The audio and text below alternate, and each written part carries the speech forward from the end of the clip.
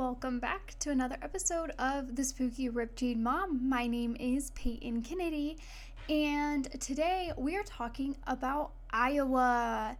Now, before we get into it, I want to say Iowa was extremely hard. And I say this because I was researching Iowa, and everyone I came across was like John Wayne Gacy or someone else who committed crimes elsewhere, did one minor thing in Iowa, and then moved on. And it was so hard to find someone. And when I finally did find someone by the name of Gayno Gilbert Smith, there was not that much info on him. And I was like, I maybe have a 15-minute episode right now, and I just put out a spooky episode that, in my opinion, was not the best that I could do. I can't have Iowa have a 15-minute episode. Like, it has to be way better than this. And so I was telling my husband, like, a couple different things that I could do. I was like, Bailey, I could do Iowa and Kansas together. I mean, it might be, depending on how long Kansas is, it could be anywhere from a 30-45 minute episode to like an hour long, maybe more. And he's like, well, if you can't really find like the most notorious or prolific serial killer, why don't you find one of, even if it's unsolved, one of the like worst murders of Iowa? And I was like, you're a freaking genius. So that's what I did. I'm not going to say the second case that I'm doing in this episode until the very end, because I don't know how this makes me seem as a person, but it is a case that has always, it's from 100 years ago, and it's a case that always has my attention and something that I've always been interested in. And I can't believe that I forgot that it took place in Iowa. So you can thank Bailey for this episode, because he really saved my life when I talked to him about it the other day. So God bless Bailey James Kennedy. Other than that, let's just jump right into Gayno. I'm pretty sure that's how you pronounce his name. It's Gayno. I could not find anything about his childhood besides his birthday. And he used to live in Iowa. He moved away to Denver. That didn't work out, so they moved back. He moved back to Iowa, and then that's it.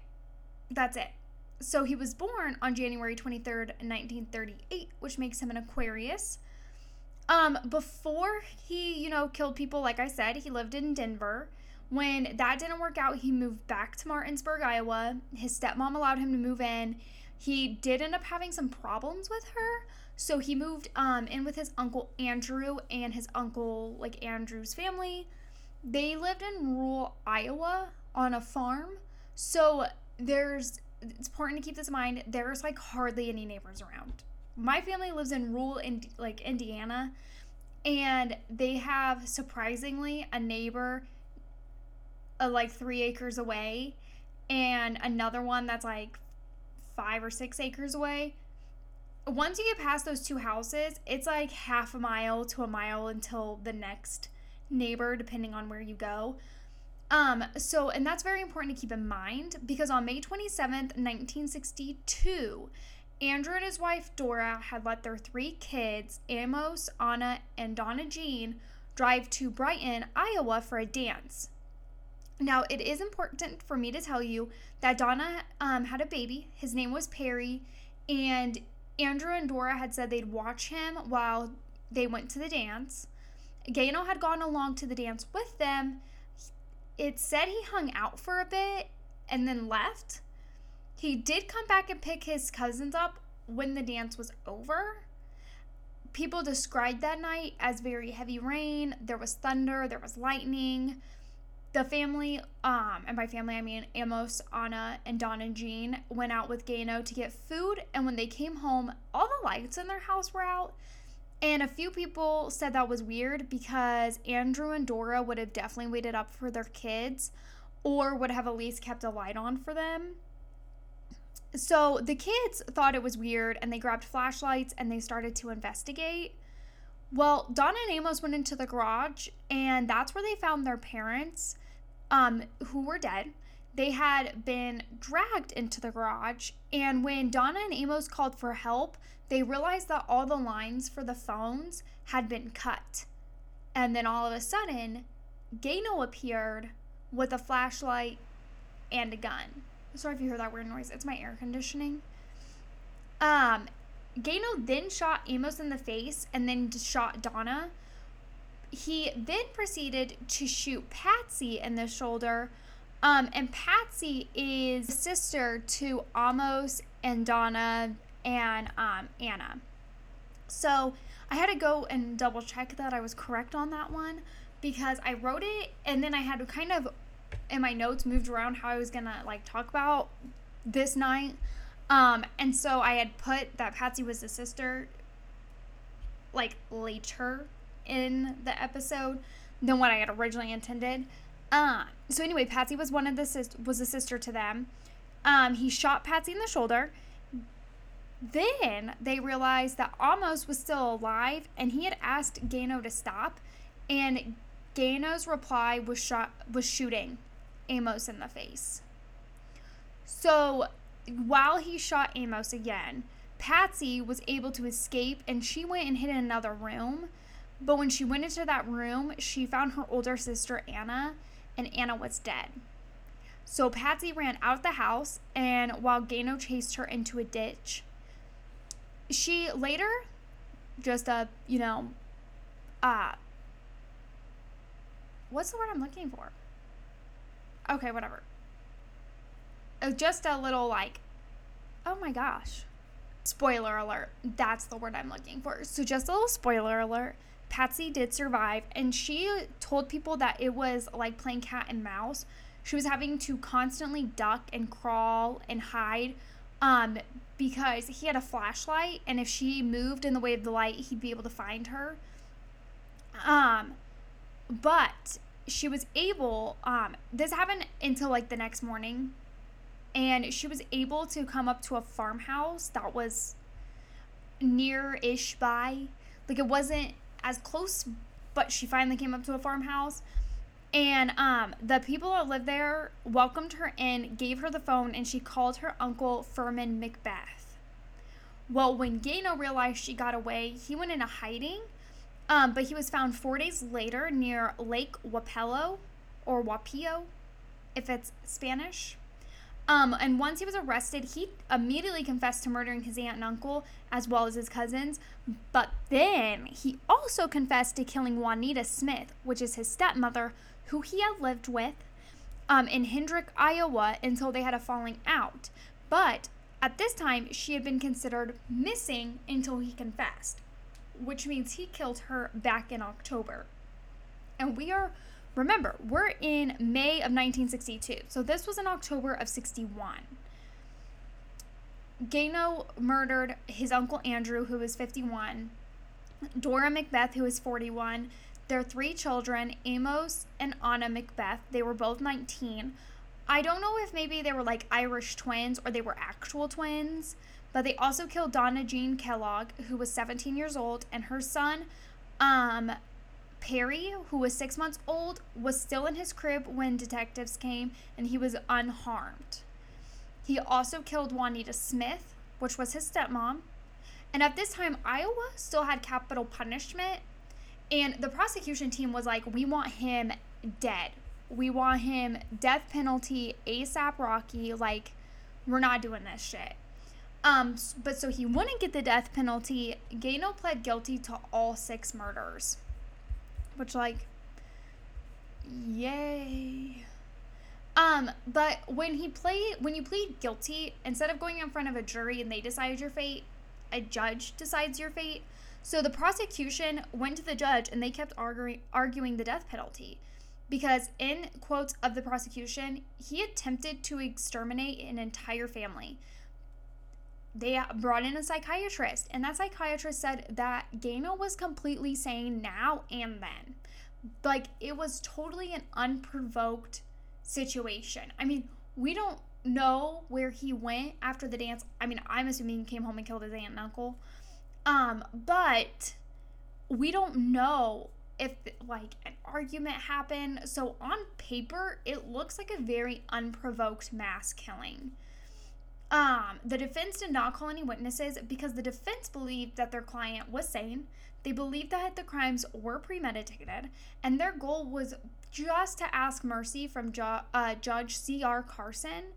Judge Carson found him guilty of 5 counts of first-degree murder and 1 count of second-degree murder, and Judge Carson sentenced him to 6 consecutive life sentences. Now, I do have an update about Perry. At 6 months old, he was adopted by Uncle Furman. Uncle Furman's the one that Patsy called and was like, hey, my whole family's just been executed. And so he raised him along with his 9 other kids. And what Perry had to say when he did some interviews, and this is a whole quote, said, all the way through school I was a bully because I wanted people to hurt as bad as I did. I hated everything and everybody. I'm sorry about that now. When I see those people today, I try to tell them that, but they don't understand, end quote. And I love that he apologized for it, but it's not the kids he bullied's fault. And it's not their job to forgive him because it was definitely very unprovoked and their feelings are completely valid. But I'm glad he apologized because most bullies don't do that and they just kind of like, I never bullied you. You're fine. Everything's fine. Perry did graduate though from Pekin Community High School. And then in 1971, Gayno had the fucking audacity, thinking he got some big kahunas, and he filed for a motion for a new trial. Thankfully, it was denied. And in the Waterloo Cedar Falls Courier, when they interviewed Gayno in 1974, so this is from a newspaper article, Gayno had accepted that he would never get out of prison, but he was able to get an education in prison, and during the time of this interview, he was actually going through college. He had a 3.75 GPA with the cooking program that he was a part of, and a 3.3 GPA in academics. He wanted to work with juvenile delinquents because he wanted to help young people. He also wanted to make changes to the prison. He wanted to speak to the Iowa legislator, and this is a quote from him.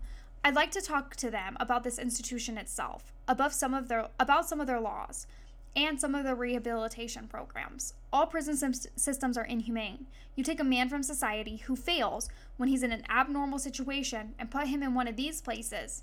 It's an abnormal situation here in itself. You say to the man, rehabilitate yourself. You don't send a person on the street to a mental hospital and say, make yourself well. There's nothing in here to change you. You can let prison society destroy you, or you can get some education and change yourself. Which, if he hadn't killed his whole entire family, he probably would have done some good for the justice. I mean, it took him going to jail to realize that, things are like this. But if you are on drug charges or car theft, we do need to change the prison sentence or system. But sir, you are in jail for murdering your entire family, 6 people, and you think that you would be able to get out and get rehabilitated? Absolutely not. No, it was, this piece of shit died on May 16th, 2005. It said he suffered from heart problems, but there wasn't exactly what he suffered from. When I tell you, I could hardly find anything on this man, anything about anything. It was so hard. Before he died, he was sent to the hospital, and he was cremated and buried in Mount Zion Cemetery, which was next to his biological mom's plot. I'm not sure when his mom died. I could also not find her name or his dad's name. And when he was cremated and buried next to his mom, and when Perry heard that he had died, he said that he wished he would have just gotten the death penalty from the start, and he quoted saying, I'm glad he's dead. It was the best day of my life. I hope he burns in hell forever. And I totally get how he feels. And I stand by his statement 100%. Totally. So before we get into the second case, I did that episode in one take. Sometimes I have to go back and, like, fix something that I've said, or something I said didn't come out and make sense. Oh, I did have to do it once. When I couldn't think of the word for spoiler alert, I stopped.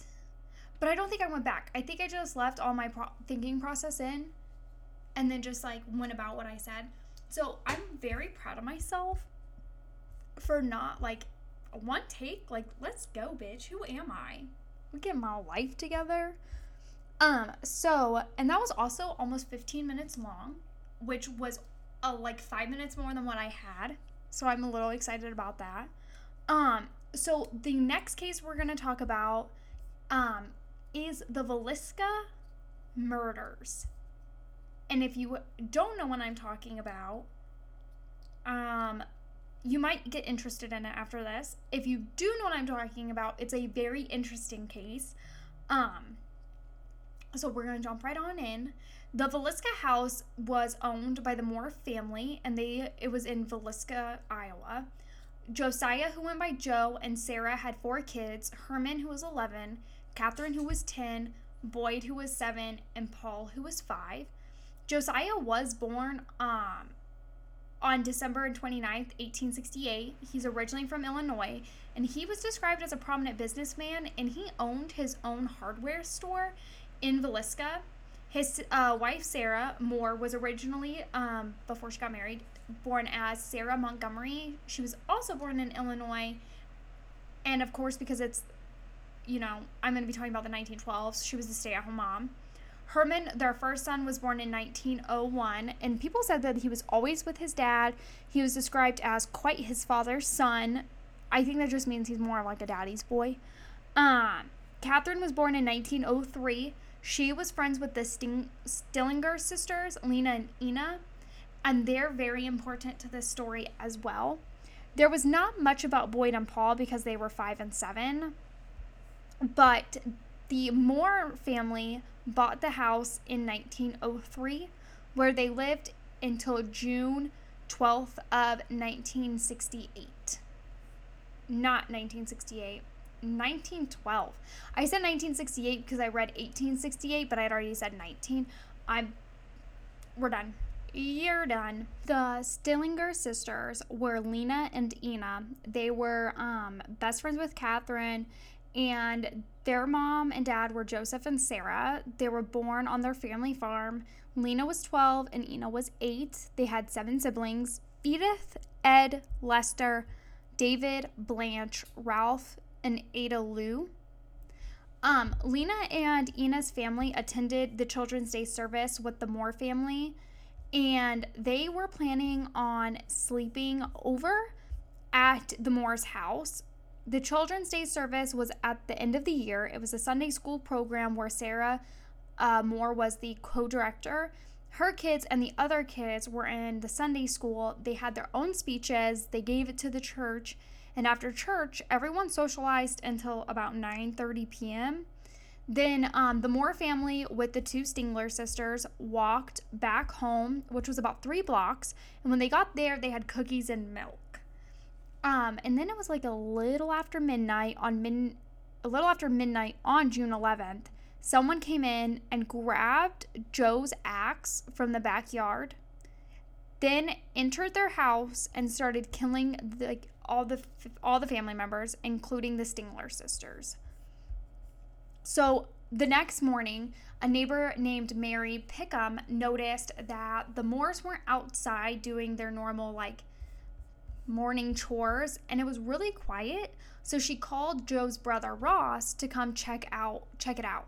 And in my notes, I said that Ross was the town's druggist, which makes it sound like he was the town's drug dealer, which in a way he was, but a druggist in the 1912s was basically a pharmacist.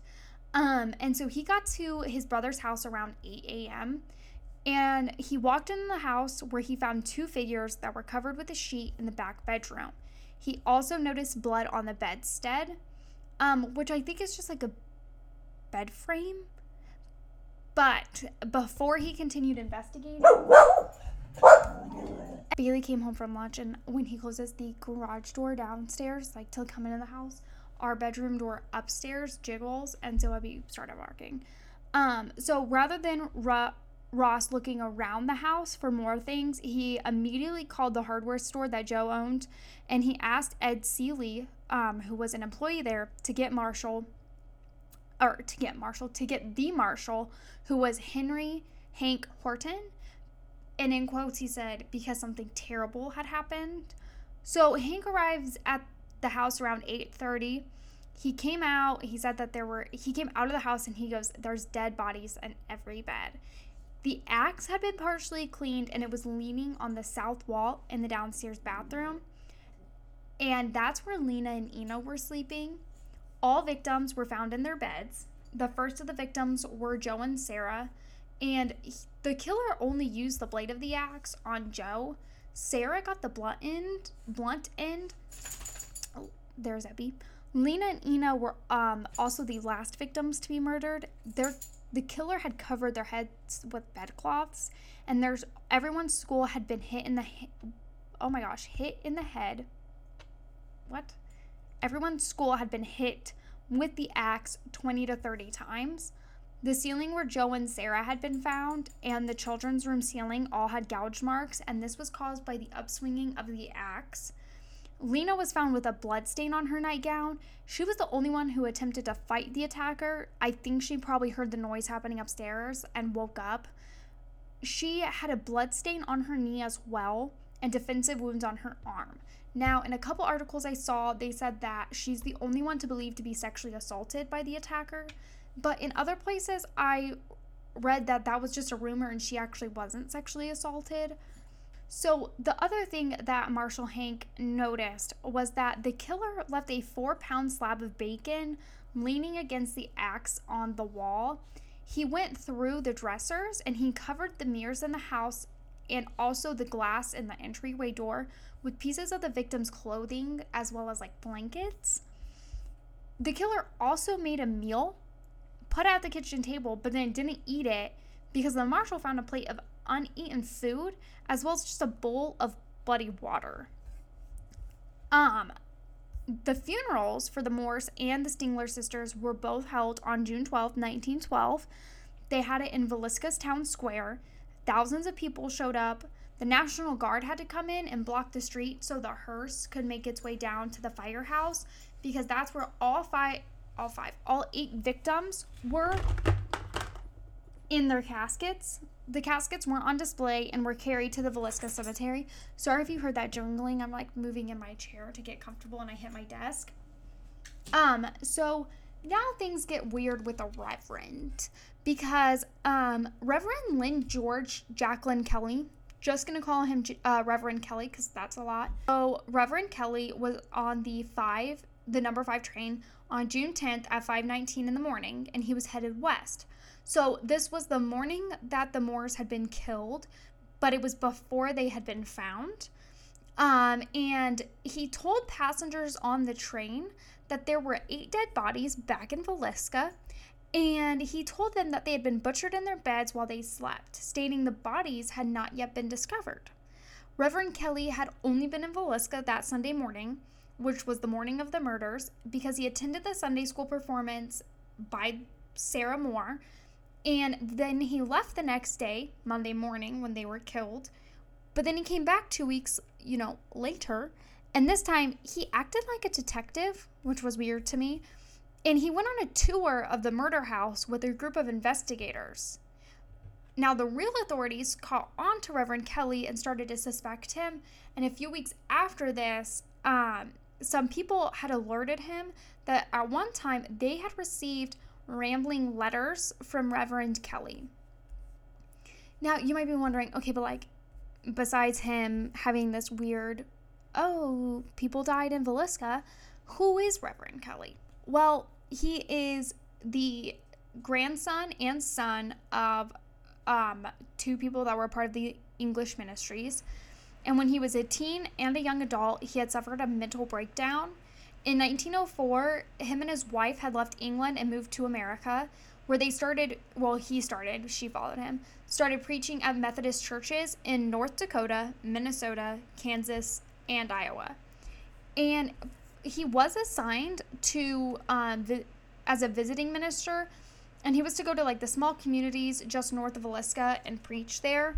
Well, people in these small communities said Reverend Kelly had really odd behavior, was just kind of like a weird guy.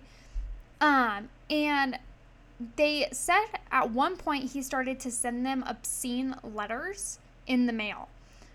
So then after that, Reverend Kelly spent time in a mental hospital. Well, eventually a grand jury did indict Reverend Kelly for Lena Stillinger's murder. And this happened in the summer of 1917, where he was continuously interrogated that whole summer, where they also had him in jail until the trial. Well, then August 31st of 1917, Reverend Kelly confessed to the murders, and he said that God had whispered to him to suffer the children to come unto me. But when the trial happened, Reverend Kelly recanted his confession. So the case went to the jury on September 26th of 1917, where they had a deadlock vote of 11-1. And so the prosecution worked. They immediately got a second jury, but that jury acquitted Reverend Kelly in November of 1917. And since then, no one else has been tried for the murders. And this remains one of the most horrific unsolved murders in all of American history. I do have some ghost stories for you. So Martha Lynn, she was 77 at the time, which is now 85, but she bought the home in 1994. She restored it exactly to how it was in 1912, which meant it had no plumbing or electricity. And at that time, this was like in 2014, you could stay there for it was like $28 a night. In my notes, I just rounded up. But if you're a ghost hunter, she says ghost hunters usually come and stay. And when they come, they bring the like Ouija board, which absolutely not, EVP recorders, or some bring in the original axe to see if that somehow stirs up the ghost. People have reported disembodied footprints. They've noticed things moving. They'll hear voices, and they'll even see shadows. And people just say they get super bad vibes there. Ghost Adventures and the Scariest Places on Earth have covered this house in an episode. And on November 7th of 2014, a ghost hunter actually stabbed himself while staying at the Villisca home. His name was Robert Jr. He was 37. He was from Rhinelander, Wisconsin, and he came in with a group of friends. He had been alone in the bedroom that was like the most northwest, and his friends had been outside. He tried calling his friends for help on the two-way radios that they have, and when they came in to get him, they found him stabbed in the chest. So they immediately called 911, but after calling 911, they realized he had stabbed himself, and Robert was taken to the nearby hospital, but then he had to be airlined to Creighton University Medical Center in Omaha, Nebraska. Now remember, they're in Iowa, so he had to be lifelined to a whole different state. And it is believed that he stabbed himself around 12:45 a.m. And let me tell you why that's a little spooky. That is because it is the approximate time that all 8 murders happened in 1912. And it's never been solved. It is still unsolved to this day, more than 100 years later. Like 110 years later. Still unsolved to this day. The nice thing is we know whoever stabbed them is dead, because that is way too long for somebody to live. God, thank you. And that is Iowa. I think next week is going to be Kansas. Have not picked who I'm going to do yet. I really need to do Iowa. Yeah, Kansas. Kentucky's then after that. So don't worry. And I'm always really bad at the goodbyes, the outros. So you guys have a wonderful rest of your week. Love you. Bye.